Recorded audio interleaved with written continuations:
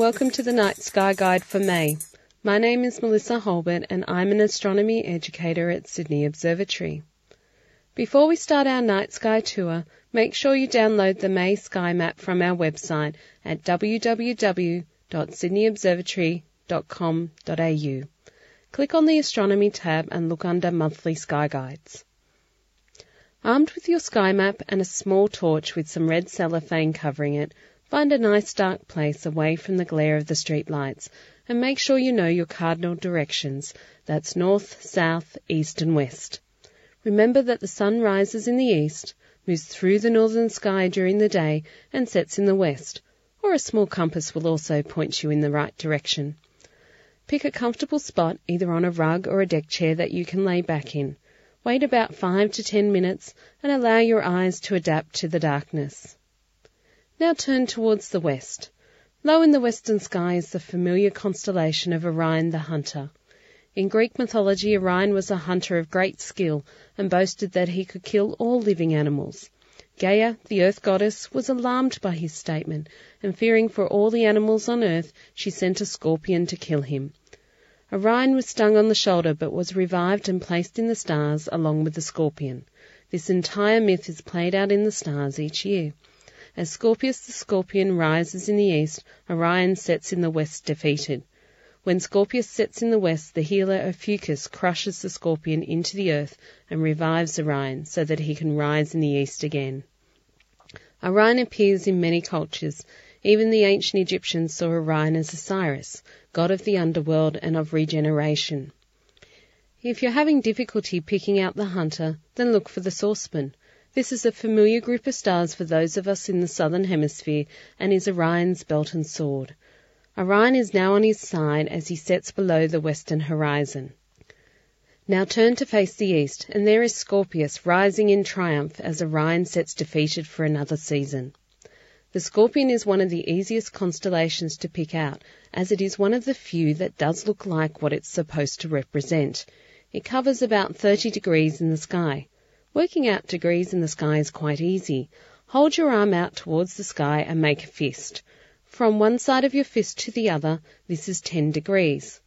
Hold your other arm out and spread your hand out as wide as you comfortably can, so the opposite of a fist. From your little finger to your thumb is 20 degrees. Put your hands side by side and you now have 30 degrees, the size the scorpion covers in the sky.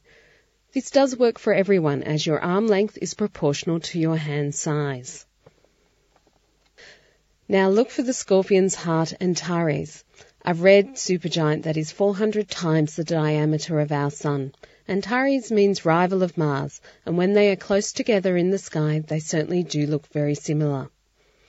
If you have a pair of binoculars, then near Antares is a small globular star cluster, M4, which is a group of old stars that lies about 7,000 light-years away, making it one of the closest globular clusters to us. Below the sting of the scorpion are two open star clusters, M7 and M6, which are also worth a look. See if you can see the butterfly in M6. These names I'm giving the clusters are catalogue names.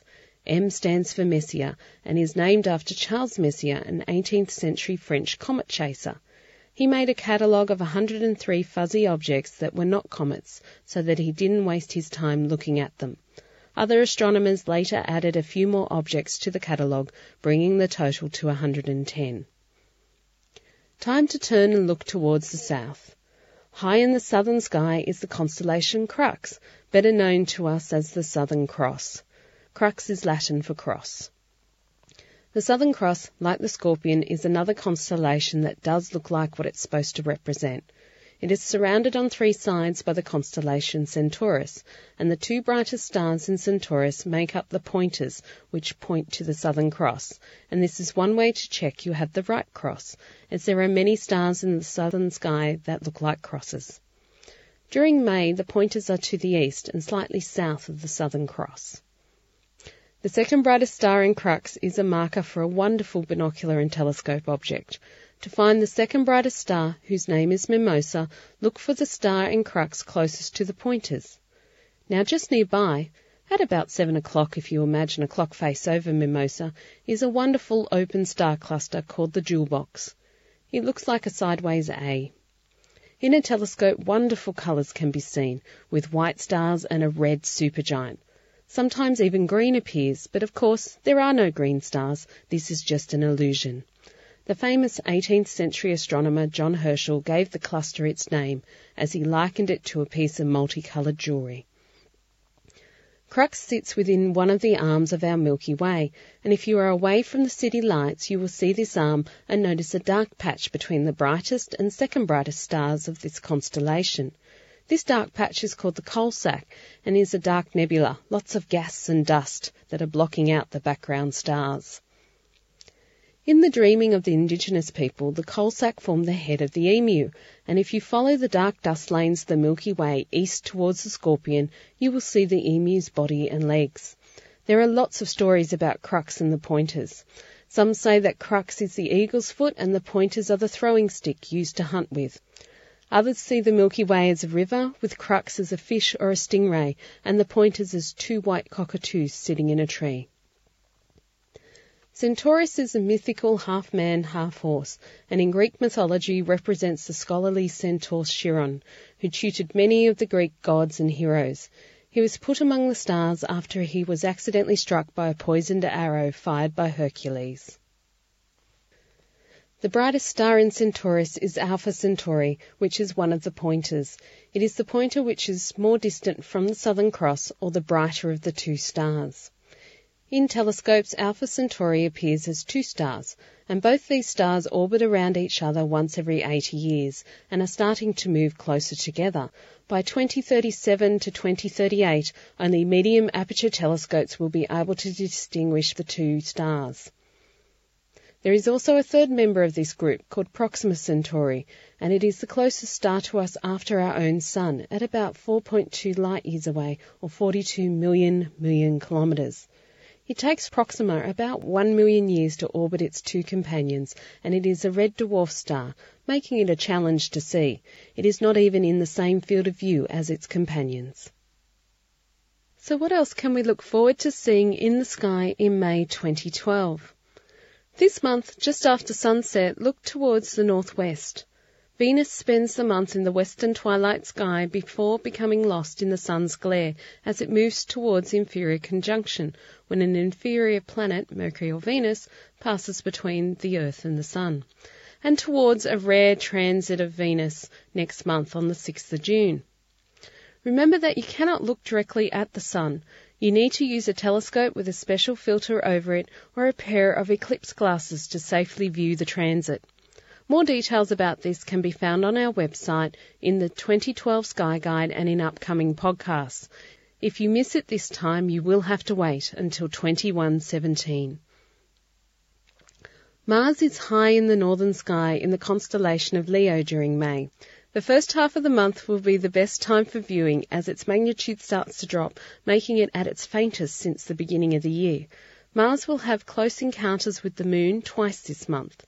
The 9-day-old Moon will form a triangle with Mars and the brightest star in Leo, Regulus, on the 1st. The 8-day-old Moon will be above Mars on the 29th. Saturn is still gracing our skies and is rising in the eastern twilight sky in the constellation Virgo. The full moon will be above Saturn on the 4th, along with the bright star Spica. If observing Saturn through a telescope, be careful of the star HD 118129, which will be in the field of view between the 4th and the 6th, and could be mistaken for the planet's largest moon, Titan. On these nights, Titan will be the closer to the planet. May is again not one of the best months for all you early birds, though if you love early mornings, then Mercury will be low in the eastern pre-twilight sky. However, make sure you catch it early in the month, as it will start to move closer to the Sun, and by the 27th it is at superior conjunction. This is when Earth and Mercury are on opposite sides of the Sun. I do have one wild card for all you daredevils this month, which is the Eta Aquarid meteor shower. This shower is linked to Halley's Comet and is one of the most popular in the southern hemisphere. When comets pass by us and pass close to the Sun, they leave a trail of small particles and dust behind. When the Earth passes through this trail, we see lots of meteors appearing to come from one area of the sky. This is called the radiant, and each shower is named after the constellation or bright star near which the radiant appears. In this case, it's the constellation of Aquarius, and the star is Eta Aquarii. The shower runs between the 18th of April and the 27th of May, with the peak on 5th of May.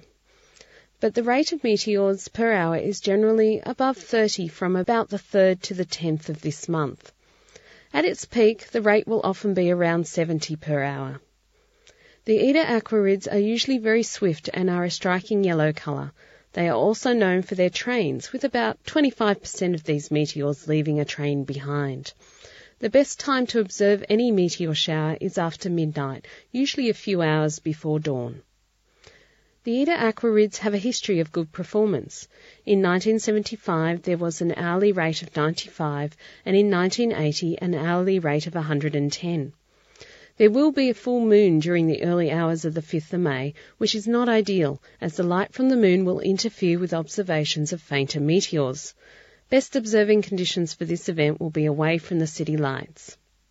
There is still time to purchase a copy of Nick Lom's book on the transit of Venus. It has been meticulously researched and is full of lavish photographs. A real must if you're interested in this rare astronomical event. It is available from Sydney Observatory and Powerhouse Museum shops, or it can be purchased online through Powerhouse Publishing. You can subscribe for free to our Sydney Observatory Monthly Sky Guide podcasts through iTunes. I leave you now with a quote from Galileo Galilei. "I've loved the stars too fondly to be fearful of the night." Wishing you clear skies, and see you next month under the stars. This has been Melissa Holbert from Sydney Observatory with the May Monthly Sky Guide podcast.